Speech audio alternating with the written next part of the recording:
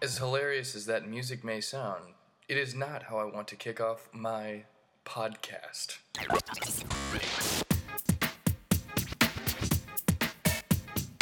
Welcome to the Michael Aldred Comedy Podcast.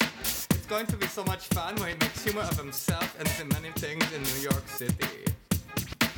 Oh, and by the way, this is not the voice of Bruno. Guys, thank you for joining today. I'm a few days older. Actually, it was my birthday a couple days ago, which that's random.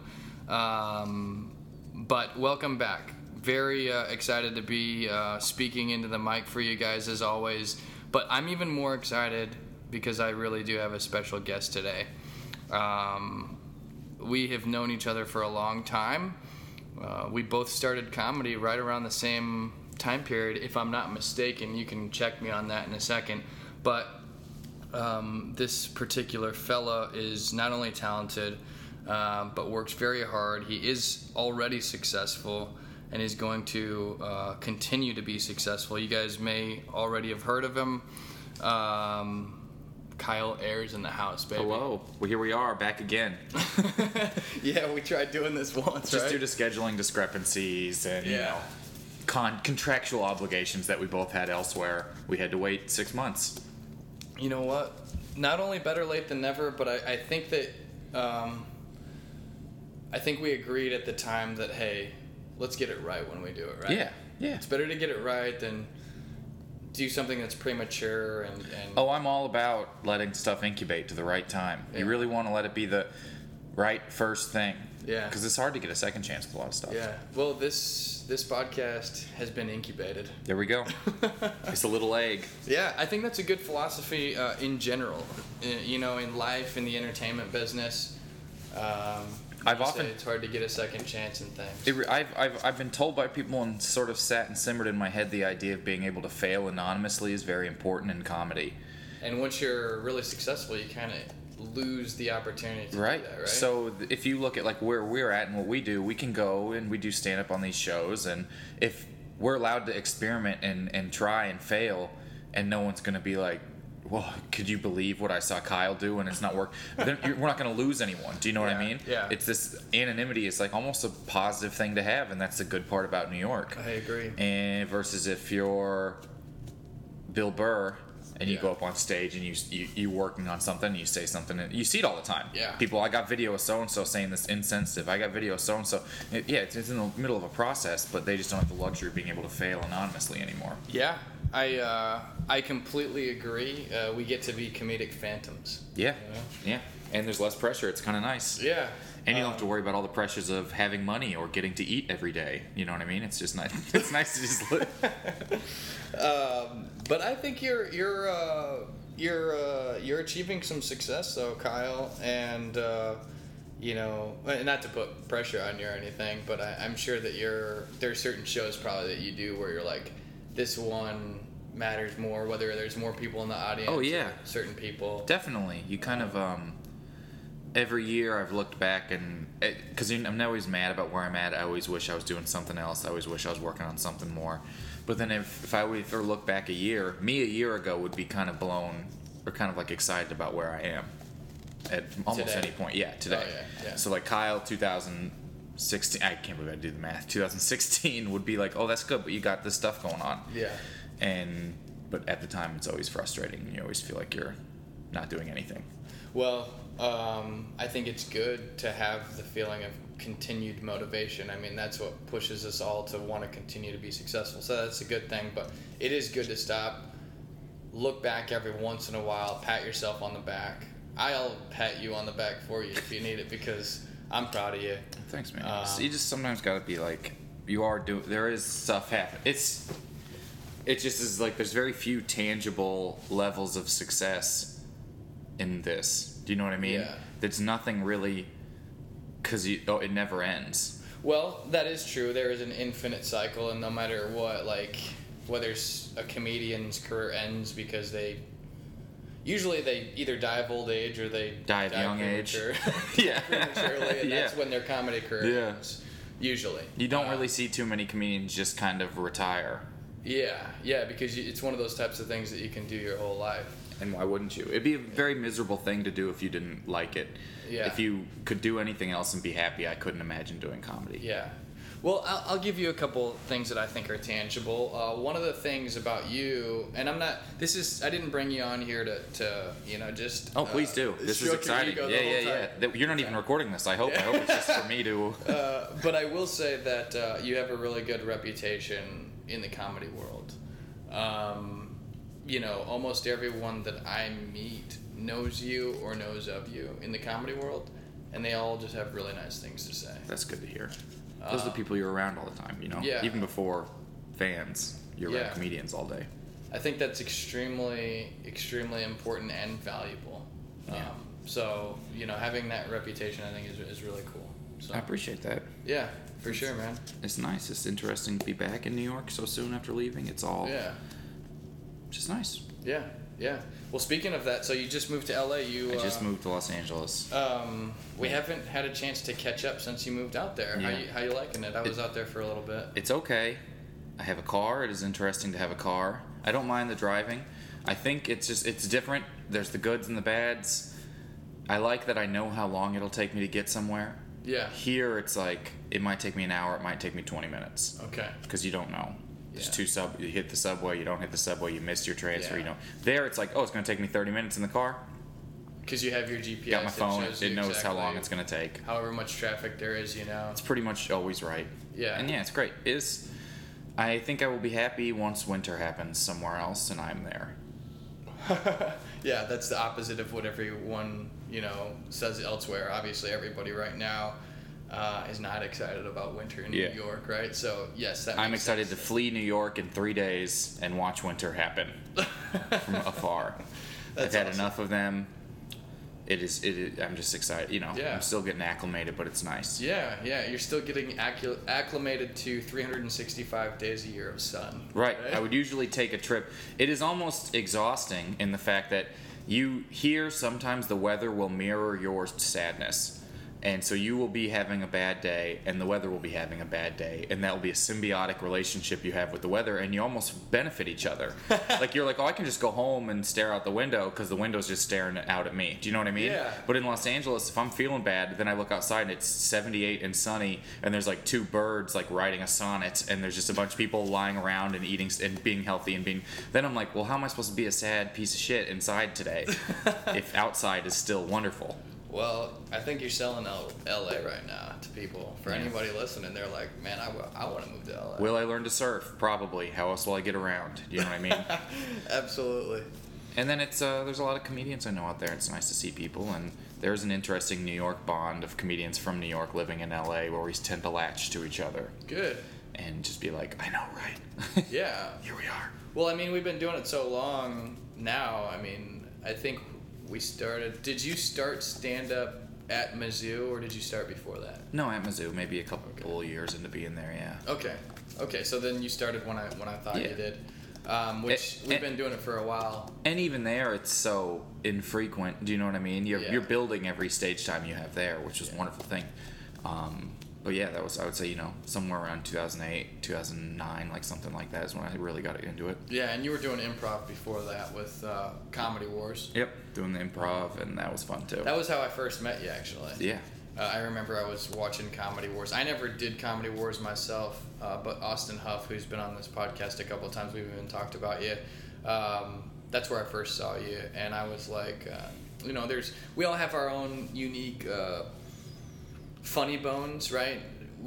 For me, I can tell if I think a comedian is good and why he's successful, but I may not necessarily like him personally, Sure, or think he's my funny bone. It doesn't hit my funny bone.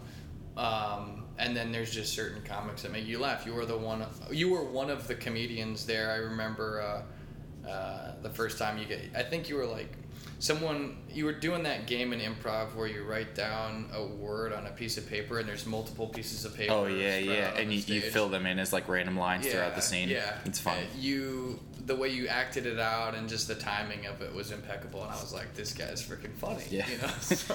That was really fun. I kind of lucked into Comedy Wars and everything, and it really started this big change in my life. I always was interested in comedy and thought it was, but it was never seemed like a job. Yeah. It never seemed like an accessible thing to do, and Comedy Wars sort of eased into that. Yeah. Even for the most time of it, it didn't really seem like that. Yeah, it just seemed like you just signed up for recreational purposes, kind of, and Kind of just signed up to go hang out at the audition, didn't have anything to do. Had a friend tell me I should do it, ended up there, and yeah. that's awesome. And look at the journey thus far, right? Almost, it sounds like 10 years or so for you, or If you count the improv stuff, it's like 10 years of doing comedy stuff. yeah. I've been getting paid for it almost probably 5 or 6 times now. It's very. If you break that up over 10 years, that's getting paid almost every couple of years. That's pretty nice. Hey, at the end of the day, though, anytime you're honing a craft that's truly like artistic, the amount of time shouldn't matter. Like it's kind of like at some point if it's good enough, there's no way you can't not get paid for it. If that makes sense. Yeah, eventually you hope, right? And Yeah. now I'm in this interim sort of like, it has been how I've been making my living for 3 years. Really? Yeah. Oh, so the 5 or 6 times was a joke? Oh yeah, that's a bit. Okay. No, yeah, it's been my job since 2000, most of 2015, 16, and then now 17. Okay, well that's freaking fantastic, man. I was just taking you literally. That's awesome, man. I worked a long time at the Apple Store on Fifth Avenue, the Cube thing that's Yeah. underground, and one day, this is probably February 2015, I just hated it so much that I just put in my 2 weeks, like, angrily. Yeah. And then I was like, well, we gotta figure this out now. We gotta figure something out, right? And so I put my 2 weeks in, worked there, had some money saved from there, not a lot. Had a little bit of stock from there, not a lot. Nice. Wish I still had that stock, but I don't. Was that part of their... Part of the Apple stock employee purchase plan thing. Awesome. And they're pretty good to their employees. They were better, and every day it gets a little worse, but it was not a bad part-time place to work. And, Yeah. I enjoyed helping people at the Genius Bar, and it's fun because I could kind of like play around, and it's fun to talk to people all day and Yeah. everything like that. And Yeah. but I put in my 2 weeks and figured it was time to see how long I could ride with comedy. Yeah. Always sort of planned on eventually having to get. I figured my backup plan would be some private IT job or something, go work for some company because a lot of companies now have their little Genius Bar in their office building or whatever, like especially Yeah. around here on Wall Street, Yeah. everyone has their own little thing going on. And so I thought that'd be my backup plan, but I ended up getting that year, a couple months later, got into the Montreal Comedy Festival, and then from there, that's when got noticed and started doing halfway regular work. That's awesome, man. That's freaking awesome. And then you just kind of sift stuff together in between, Yeah. Wow. Do you think when you quit Apple, it helped motivate you to want to be more successful in comedy? Did it push you in a positive way? I don't know if it was like causation or correlation, if it's like if it's just a coincidence or if it was what happened. I really don't know. I was super broke for a while afterwards and kind of just bleeding through savings, and I don't know. Maybe it's some sort of like survival technique of like, well, you got to do something now. Yeah. But I don't know. Well, either way, I'm not accrediting that you quit Apple. I was just curious. But maybe. Right? It could be a thing where it's like, because something did need to happen. Yeah. And Well, yeah, it was great. at the end of the day, I do believe that we all choose the direction we want to go. Sometimes there's external things that happen that push us into a certain direction, but the choice is up to us, and you chose that. You got to be really brave to pursue comedy in any way, I think. And the more stock you put into comedy, the braver I think it requires. That's a compliment to me too. So Yeah. I'm not just saying. I don't want to. And sometimes if you're just on a red couch in a yellow t-shirt with some headphones and glasses on, it's just a brave thing. That's for everybody, though. That's not just for one person. That's for everybody. For everybody who's pursuing comedy, and we all are pursuing it to different degrees. Yeah. The comedy journey is going to be. I think the path, in some way, shape, or form, there's a lot of parallels for everyone, but everyone leads their own path, right? Each story is unique and different, and that's what makes individual comedians, right? I think it's a tough thing to oftentimes comedians compare themselves to each other in an incomparable thing, where you'll be like, oh, so-and-so's doing this, so-and-so's doing that. And it's tough not to. It's really, really hard not to. But you are right. There's so many ways to get to where you'd want to go with anything that it's kind of frustrating to think you should be doing something someone else is doing or following someone else. And I'm guilty of doing it all the time. I'm like, who's this person doing this thing with this thing? I want to be doing that thing. And it's like, I don't know them. I don't know their journey. And I really should be focusing on what I'm doing. I think, yes, I agree. Just trying to stay objective about it as possible, even though art is kind of subjective. Mm-hmm. But I do think staying objective when comparing yourself to people.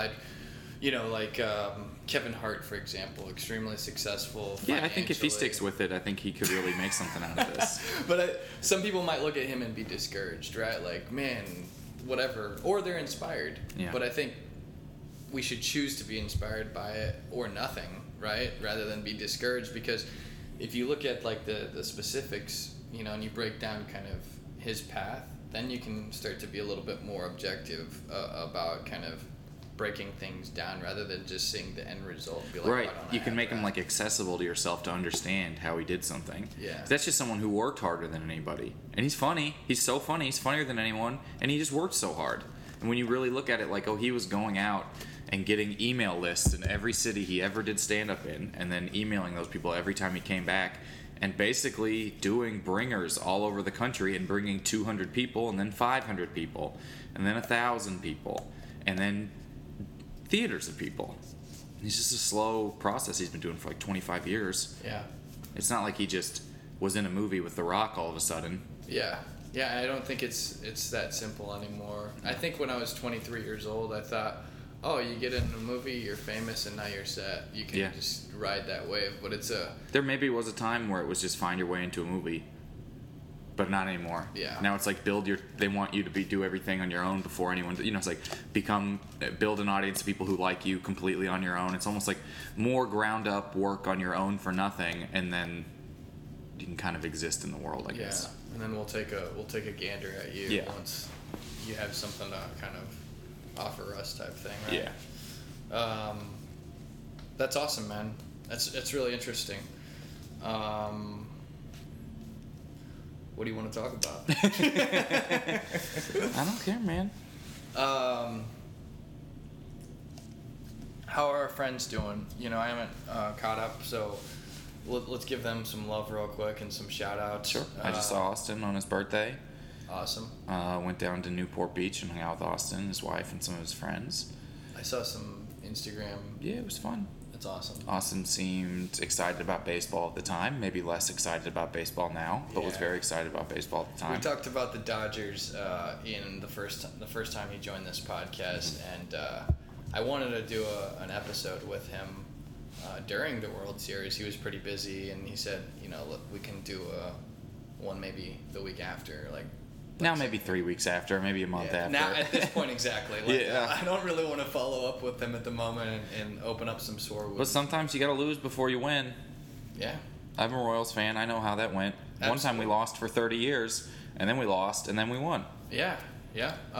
You were at some of the games. I was at the game. They won the World Series. Yeah. Just the best thing. Just incredible. Here in New York. Here in New York, in Citi Field. There's just something very interesting about winning a World Series not on your field. Yeah. Because then you're just trying to be polite to Mets fans so they can leave, so you can then run around on their field and have fun.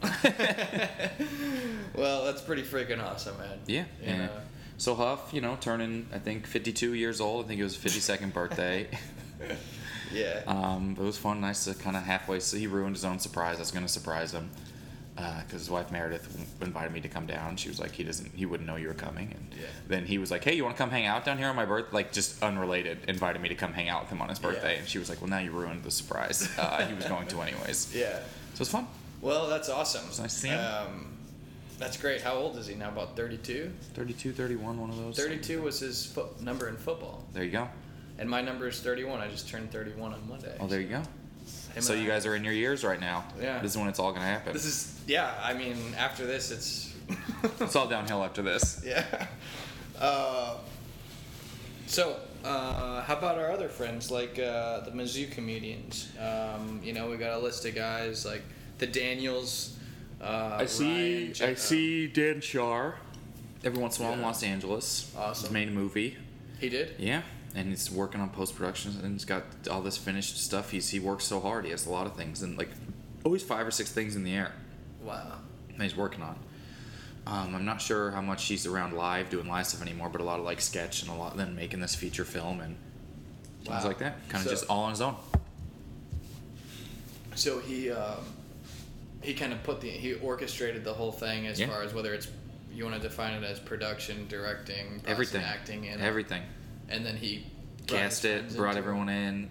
Does Everything. he play the lead role, or what did he? I haven't seen it. cast himself as? It's really just all him, you know. And then it's not just like this film that he's working on. You'd have to ask him to get more details about Yeah. it and everything. But he's also working in sketch stuff and shooting sketch things and writing just an insane amount, like more than anyone I know. And That makes me just happy, kind of man. keeping at everything. Good for him. Is he doing stand up at all? I don't think too much anymore. I'm not sure too much live stuff anymore. I don't think he would not do it, but he just devotes so can much only time do to so writing. much, yeah. That's fantastic. See him. I see Marina every once in a while. Okay. She's How's up she there. She doing? was working for Guy Branum, has a talk show, The Game Show. It's a television show on True TV. She was working for that. I think they just finished. So she worked for that for a while. She worked for At Midnight for a while. She's working for all these comedy TV shows. And she's That's out. awesome. Yeah. How about performing? Is she performing? Or? I think sometimes. Yeah, I'm stand not up. sure. I'm not sure. Oh. But this is also like, these are jobs that are like 8 a.m. to 9 p.m. Yeah, well, those are. It's the place to be. I mean, depending on what I don't know what her goals are, obviously, but that's fantastic that she's integrated like that. Seems you know? happy. Yeah, It's nice to see people who are happy. I think. Ryan's floating around here somewhere. Yeah. In New York. How's he doing? Good. He's got a dog. Lives with a girlfriend. Doing stand up most nights. Fantastic. Does he do a lot of stand up in Brooklyn? Because I haven't even seen him. He's all over. I know he does a lot of like stand up New York and some stuff like New York Comedy Club, and then he's whatever Brooklyn stuff pops up and Yeah, living in Crown Heights. that's awesome. Yeah. That's awesome. Well, one of these days, I'm sure fate will bring us back Yeah. together. You got to rope him in. Yeah. Just hit him up. He's free. Yeah. Awesome, man. How about Chris Nestor? I saw him at Saturday Night Live a year ago. I haven't seen Chris in a long time. He started the Brooklyn Comedy Festival. He started the Are they Brooklyn still Comedy doing Festival, that? and it's a huge thing. Yeah. That's awesome. They do it every year. This is the first year I didn't do it. I couldn't come back from LA. Yeah, he works with Brian Sturgill, another Missouri guy. I think they might still be living together even. But then Chris is running this with a couple more comedy tangential people. I don't know Yeah. how much Chris is performing. He's modeling. Awesome. Yeah, he looks great in jackets. You got to give him that. Yeah. Speaking of Comedy Wars, right? He was one of the guys with you there. Mm-hmm. He said he's doing some acting stuff when I saw him, and he introduced me. I guess he has a friend who was one of the producers on Saturday Night Live, apparently. Oh, Nick? He introduced me. Yeah. Yeah, one of the guys. Yeah, So he seemed like a nice guy. nice That guys. was Yeah, Fun. I think Nick may have moved out to Los Angeles. I'm not Oh, too really? certain. He's not with Saturday Night Live anymore. I don't know. That was my connection in, Kyle. There you go. It's over. Well, as long as you're not 31 yet, you'll be okay. I just turned 30. Shit. Well, as long as Austin's not 32 yet, you'll be okay. How about Dan Friesen? Dan, I was in Chicago in June. I saw Dan there doing a lot of podcasting stuff. He was a judge on a comedy show I ran, which was a lot of fun. So we got to hang out on stage the whole show together. That was a good time. When you were in Chicago, you When I was ran in that show? Chicago, yeah. Oh, that's fun, man. I think that's pretty much everybody. Just kind of pinging in with people when you're in locations, Yeah, absolutely. saying hi. Yeah, I think that's probably everyone, right? Mhm. That we started with. Yeah, I mean, I was back at Eastside, maybe in May, maybe in April, maybe in February. I don't remember. Sometime this Yeah. year, and the show's still like rolling along and everything. That's awesome. Tuesday night show, people still coming out. Sal's baking cookies and everything. Wow. It's real wild, but it's a cool thing that Dan got going there, and then we all just kind of pushed this thing into perpetual motion, Yeah. Dan Friesen started the As Yet Unnamed Comedy Show, guys. Still no name. Still no name after 7 or 8 or 9. Yeah.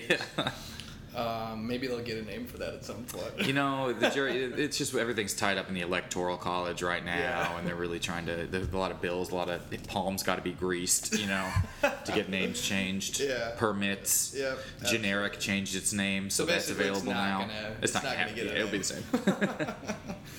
I'm glad to hear Sal's doing well. That was Yeah. definitely a lot of fun. We, that was that was an opportunity for some solid stage time that Yeah. we got. Early Crazy. on. It's crazy how often we were allowed to get on stage and get comfortable in front of an audience earlier than most anyone else starting out in comedy. Yeah, and those were legit audiences. Legit I mean, audiences. That show was bigger than some shows in New York. Oh yeah. Yeah. Um, I mean, you get 25 to 40 people out every week Yeah. wanting to see it. And that's the most important thing is everyone was there for the show. Yeah. You get a lot of audiences, a lot of places where it's like either they didn't know a show was happening or they're tired of the show Yeah. or they want to be on their phones. I think a lot of people now are just looking for an excuse to say they did something that night. Yeah. They're like, we did a thing, so we can watch TV for 5 days. Do you know what I mean? It's like, Yeah. we earned it. We earned Netflix. It's all just about earning the currency we of went Netflix. out, yeah. We went out the other night. Oh, you remember when we went to that show? Yeah, I do. Let's watch all of a show we've never heard of. I spent 14 hours watching a show because the boat is on the cover or something. But it's all... And once you get sucked in, you can't. And then once you get stop sucked in, you have to gotta tell the see what writers. happens to the bloodline. Yeah. Yeah. It's a lot of people, but I think a lot of audiences watch live shows as TV now, Yeah. and they're just ready to be on their way home. It is true. It is true. In fact, when we did, when you say live, I think of Facebook Live, even though you meant in person live. Mm-hmm. So my mind's already kind of Yeah. drifting. But when we tried to do this podcast Yeah. last time, and my Podcast computer- beta version 1. Yeah. My coach who interacted with us on that Facebook Live said that this is more entertaining than TV. That's great. That's a good combination of it's live programming, but you don't have to put on pants to go watch it. Yeah. You can just be at home. Well, hopefully no one was pantsless watching us in Yeah. particular, because the hot laptop's not good for your Hey. groin. But At the end of the day, well, that's true. You got the. I was thinking of. You're thinking of it from a functional perspective. I was thinking from, just because their pants are off doesn't mean it's inappropriate. Oh, Maybe no. they're just comfortable. maybe they're comfortable. Maybe they just got done cooking. They didn't want to get oil on their pants. Yeah. Maybe they're cooking a chicken breast. That's probably what it was the chicken breast. Yeah. Cooking a chicken breast while watching our Facebook Live. It is such there are a bizarre amount of avenues to try and get stuff in front of people's eyes. It's like a very good time in the history of comedy to make things, and a very bad time in the history of comedy to have gotten paid for the things that you made. Yeah, because it's so. Anyone can have the best camera. You know, I mean, for $5,000 you can get beyond professional Yeah. equipment and look beyond anything you could have ever accessed 10 years ago. Mm-hmm. But where'd you get that $5,000? Who's watching it? Where's it going? There's a million places to put something, and Tommy Wiseau. who man. sees stuff? Yeah, that's the route we all want to take, man. Just the most DIY avenue. That's a shout out for the movie The Room. If you guys haven't seen it, which they're making a spoof off that. Like a Judd Apatow. scripted movie based on the creation of the film Yeah. with James Franco. It's supposed to be really good. Yeah. Yeah, I haven't seen it. Is it out yet? Or? I'm not sure. There's something very crazy about The Room to me, where Tommy Wiseau has really rolled with the punches so well and accepted what the movie is. Do you know what I mean? Yeah. At no point was he like, no, it's not fun. Yeah. No, stop. You know what I mean? He's like, okay, this is how this is, and I guess this is where we live now. Supposedly, I don't know if this is true, but I heard he's embracing even the movie that's coming out now. Like, oh, Why would you not? I meant to do all these things, Oh. right? Like, Well, now I'm done with him. well, you know what? Yeah. Before you make that assessment, I could have misheard. But who knows? I'd rather him embrace it all than him say, you guys are wrong, this is supposed to be dramatic art. Or kind of like being offended and Right.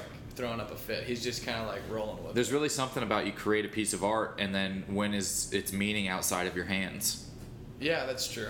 Right? I completely agree with that. Actually, my dad's a jazz musician, and I try to tell him that. I think this really leads down a separate vein, but artists are usually really hard on themselves because they see it a certain way in their mind, and if it's not that way, they're like upset. But the audience doesn't know what your vision is. Yeah, they haven't seen every draft and creative process and line and adjustment and paint swatch and note that was played and note that wasn't played. Yeah. So from their perspective, they just see the product, and if they're happy, be happy. Yeah. Like, hey, try to get it next time, but like, be happy that they're happy. You can build off of it, but don't hold it against them for liking what that is. Yeah.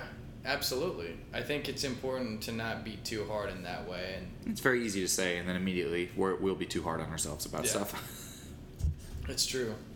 I wonder if Jackson Pollock ever was really hard on himself. I don't like this 1/4 inch over here. Yeah. The light doesn't hit it in the right. Yeah. People are like, well, didn't you just poop on this? In this wall poop?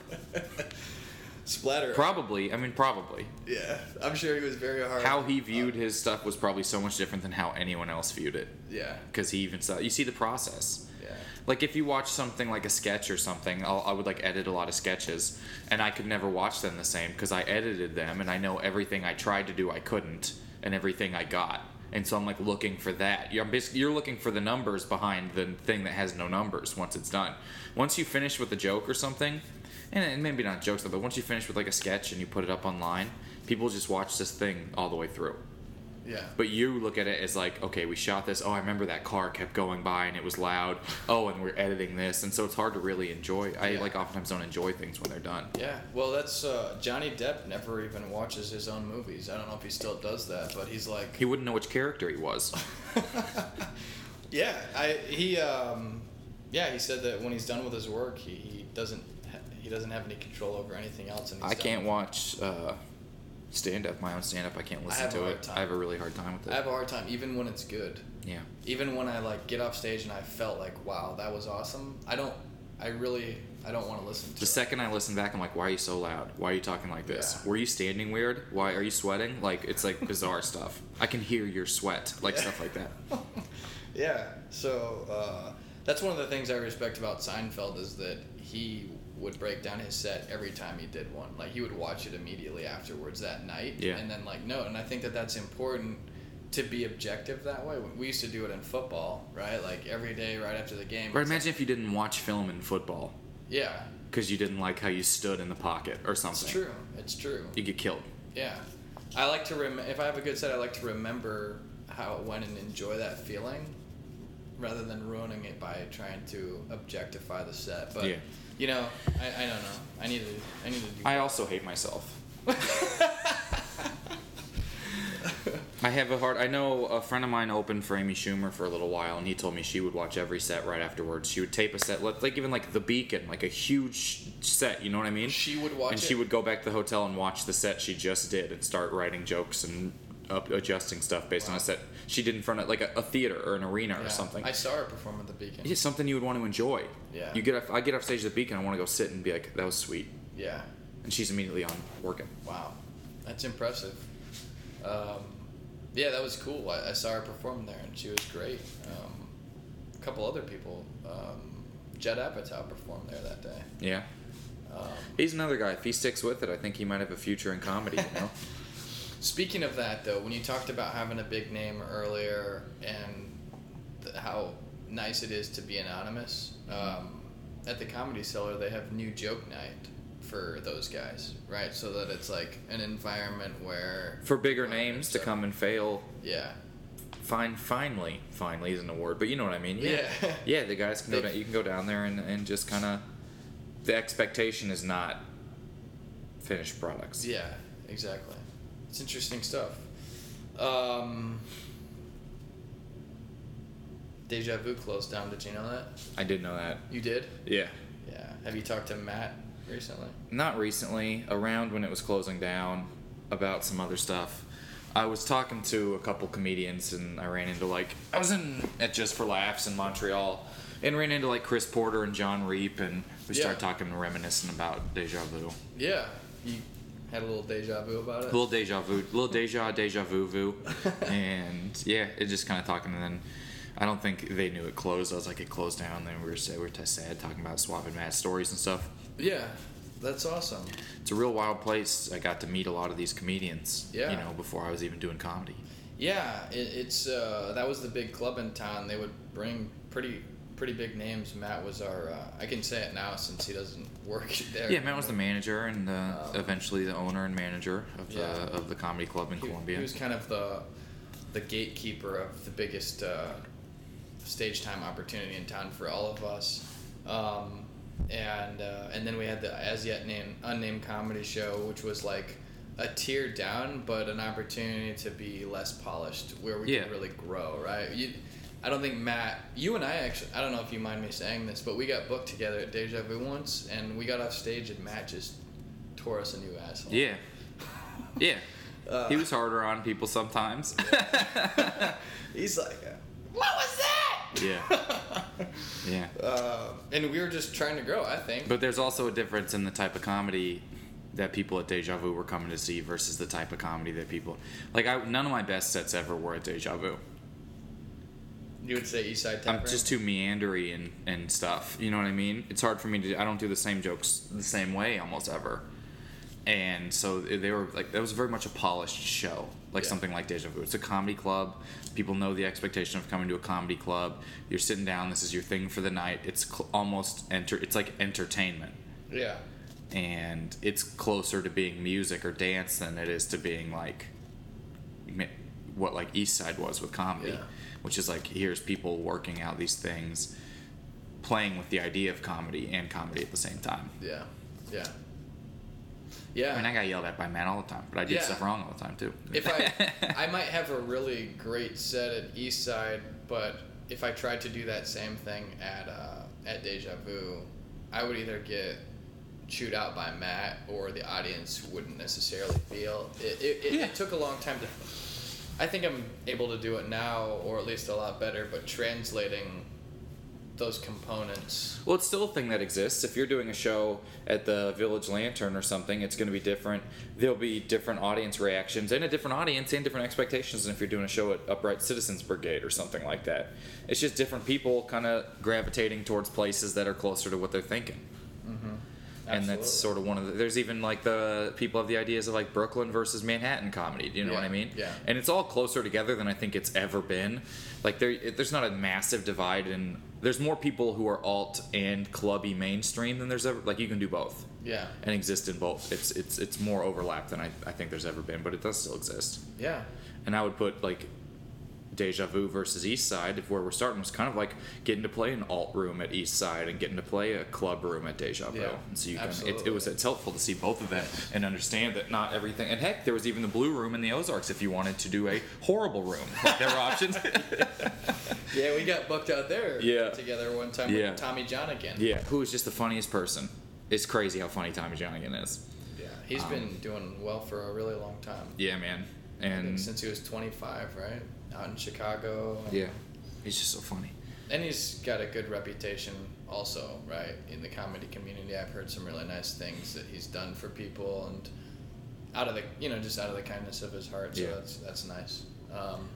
Yeah, it was fun to get to do these different types of rooms. You really got to see, like, oh, it's not... If we'd just only been doing East Side, it's kind of a soft thing for us, you know what I mean? And I think it wouldn't have been as beneficial as going and bombing other places, too. Absolutely. And then we did other... I would do the Blue Fugue open mics, and there was another one downtown, further down. Then every once in a while I'll do something like the Artisan and things like that. And I remember Chris seeing Nestor you would there like put on once, shows or there at least and catching up with you. Yeah. Who was there? Chris Nestor and Brian Sturgill would always put like a stand-up show and stuff like that on there. Okay. What about, there was another place that did an open mic further downtown away from, like, I wish I could. Away from campus. Yeah. Farthest downtown. By the other basically columns? By the northeast. little columns? Yeah, even northeast of that. Oh. Like a street. Mojo's? Yeah, I think that's it. Yeah, it's called the Rose Music Hall now. Yeah. It's like replaced Deja Vu they have a little bit of stand-up that goes Really? through there now. Yeah. Wow. Like people who would maybe do Deja Vu, but even people who are a little more alt than that, people kind of stopping through and doing stuff there. Yeah. And then every once in a while, did you ever do stand-up at Jesse Hall? No. Okay.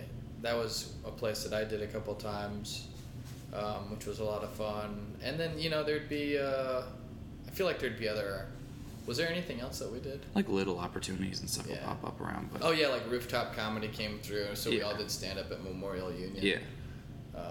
And then podcasts. Dan. Dan ran that Dan was on podcast before anyone was on podcasts. Yeah, You know what yeah. I mean? That was I my didn't. first I learned podcast. what a podcast was because of Dan. Yeah, and then I learned how to functionally do it from you. Yeah. So thank you for that. We did a Skype session when I was living in LA. Yeah. And you helped me out I've never been a techie guy. Yeah. I'm actually, my job during the day has forced me. Yeah, you have 40 computers. I haven't been a techie guy. I can see you 3 computers, an iPad, an iPhone, a microphone, your big headphones. Yeah. The only non-tech thing you have is the red music stand. Yeah, that's true. It's freestanding and there's Yeah. no cords. It's probably plugged in. That's probably was that Bluetooth music stand that you have? When I say techie, I've never been, like I don't think it would fit my natural tendencies to be working on a Genius Bar or Yeah. Best Buy's. You like bar. use the stuff functionally, but you're not like Yeah. messing with the Yeah. stuff itself. But being around that atmosphere so much through work and everything has forced me, in a good way, to become more knowledgeable, right? Yeah. Like, at one point I was asking you about my computer, and I was like, where would you rate me in the continuum of tech awareness based on and you gave me a more positive rating than I would have expected, but what I thought was funny is you said, some people don't even know how to turn the on-off switch, and some people show up to the Apple store with bugs coming out of their computer. Yeah. So Yeah, was I like, think wow, people forget that that's- 25% of the country doesn't have internet. Yeah, So if you wonder like what the baseline actually is, yeah, that's true. it's really, really crazy. And so being able to get this microphone to work puts you in the top 15% of tech users. That makes me happy. Yeah. It's Yeah. been on mute the whole time, but other than that, it Tell hasn't. me. I've been watching this I know. screen to make sure it's going. Last time was a You want to nightmare pause it and to save the start. file right now in case anything happens? Sure. Let's do it. Saving the file as we speak. All right. So Kyle, I am curious. I am curious to know kind of what the next, what's on your horizon right now. There's always a lot of things going on, right, for each of us. I think pursuing this art, but what's the top 1 or 2 things? It doesn't have to be limited to that. What's on your radar? What are you working toward? I'm like really working. So I run this show called The Boast Rattle, and it's like a compliment contest. It's like head-to-head complimenting. So like the opposite of making fun of each other type of thing. And we are kind of wanting to develop it into a TV show. And so I've been working with a production company and putting together like pitches and a pilot, and we have a live show tomorrow in Brooklyn that is like sort of a presentation, and so it's like hoping to see what can happen with this, and Yeah. it takes up a lot of time. It was a good deal of the reason why I moved to Los Angeles was to work on that show, Yeah.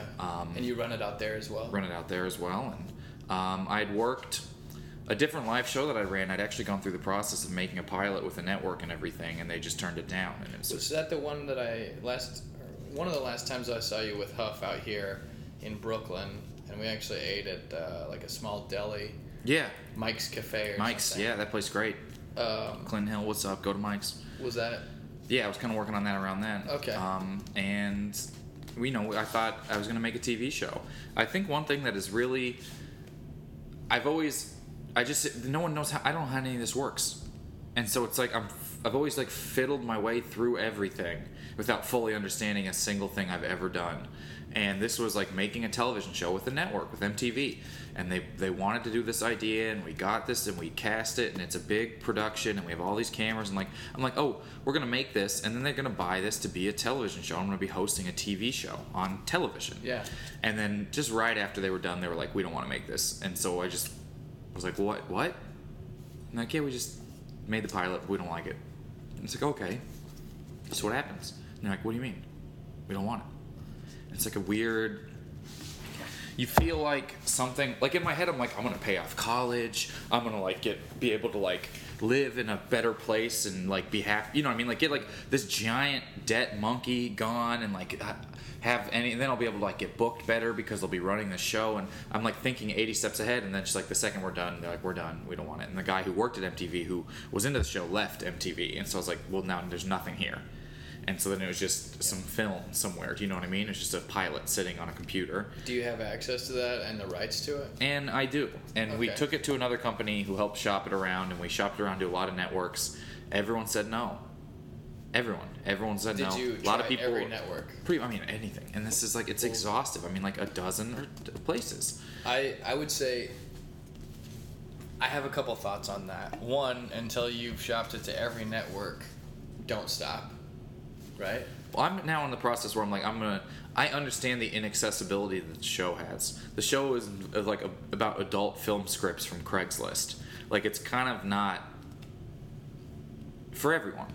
And it just really was a wild learning experience for me about how much, and all this is rejection. You know, it's all just Yeah. like crazy rejection. This was a ton of effort in a show I ran for years and years and years and years for no money, and then made this thing for no money, and then thought it would be this thing, and then nothing came from it except me learning the process. And maybe that's fine. Maybe that's enough to come from it, is me understanding what the process is, even if it's to lead to rejection.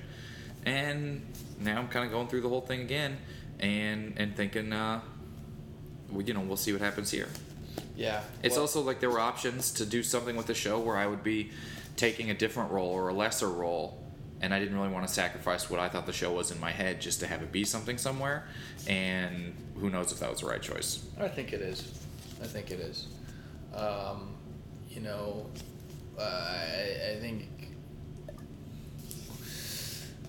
that gut instinct that you have of how you want to portray your art, I think you should always listen to that.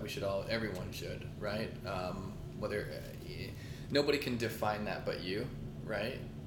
But if you feel like something's compromising that's integral to how you want it to be portrayed, then Yeah. Hey, better late than never, right? Sure. Including this podcast. Yeah. Yeah. And it will happen. I would lay a strong bet on it. I'm not saying with that show specifically. I haven't seen it. I don't know anything about it. I do agree with you from the positive perspective that the worst possible case scenario is that it's a gigantic learning experience, and just like you said, kind of navigating out of your instincts through that entire process. Man, the knowledge that you gain from that is invaluable. Yeah. I think, and also at the end of the day, I think that's what makes when CEOs are visionaries, right? And in a way, I think a comedian is kind of their own CEO because it's their art. They're doing their thing. I think that you kind of have to partially go after your instincts. If you wait until you get all the data and you learn everything every time, then you're going to hold yourself back from moving forward. So I'm excited to see whatever is next, whether it's that or something else. Something, yeah. Yeah. Just kind of keep moving around. Immediately, I'm in Chicago this weekend. That'll be fun. Yeah. Doing Zanies in Old Town, Oh, which is yeah. a super awesome club that I've never performed at. Is that the one by Second City? Mhm. Is Bert still? We don't need to say his last name. Probably. Oh, okay. It's all through my agents booking it and everything. Oh, okay. The only time I ever was supposed to do a show there was they did like the Monday or Tuesday night like New Face Rising Showcase Yeah. thing, and I got signed up to do it, and then I was like 2 minutes late and I just got yelled at, and they didn't put me up.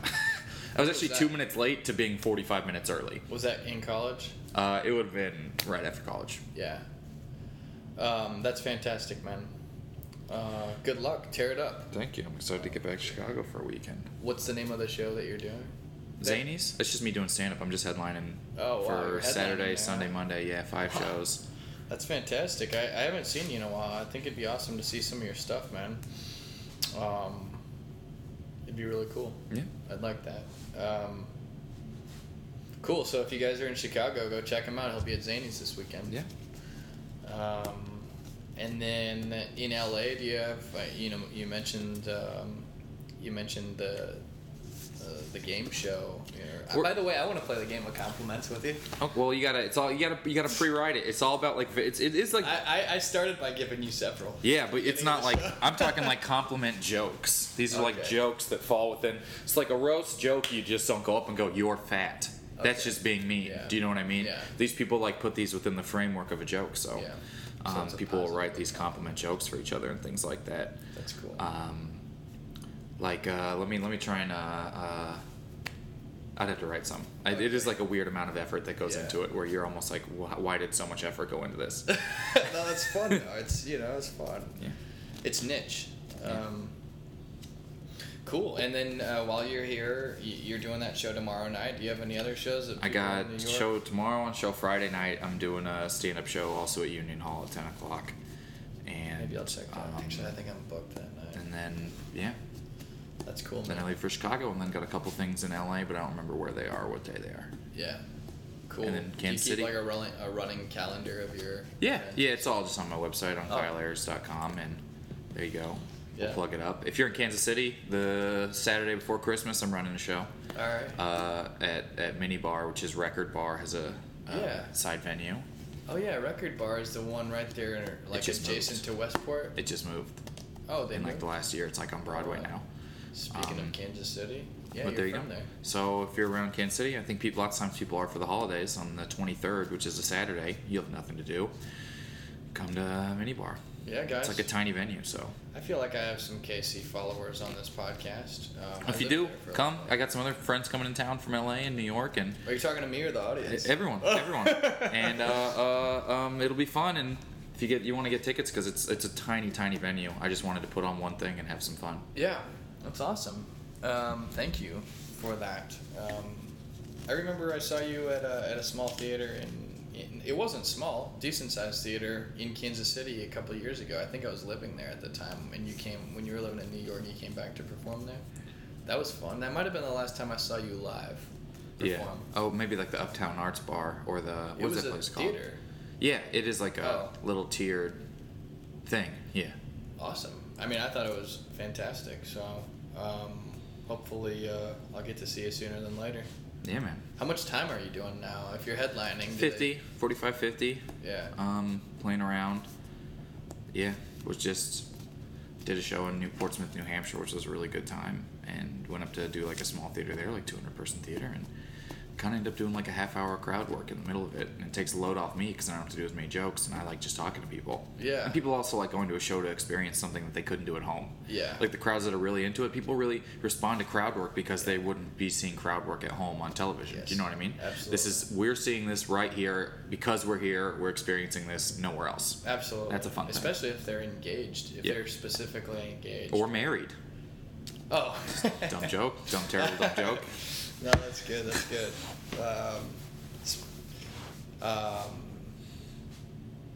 Have you ever seen stand-up comedy that like is on either a Netflix or something that's been produced where they do much crowd work? Obviously, you'll see. Judah Friedlander just had a special come out that's really, really funny.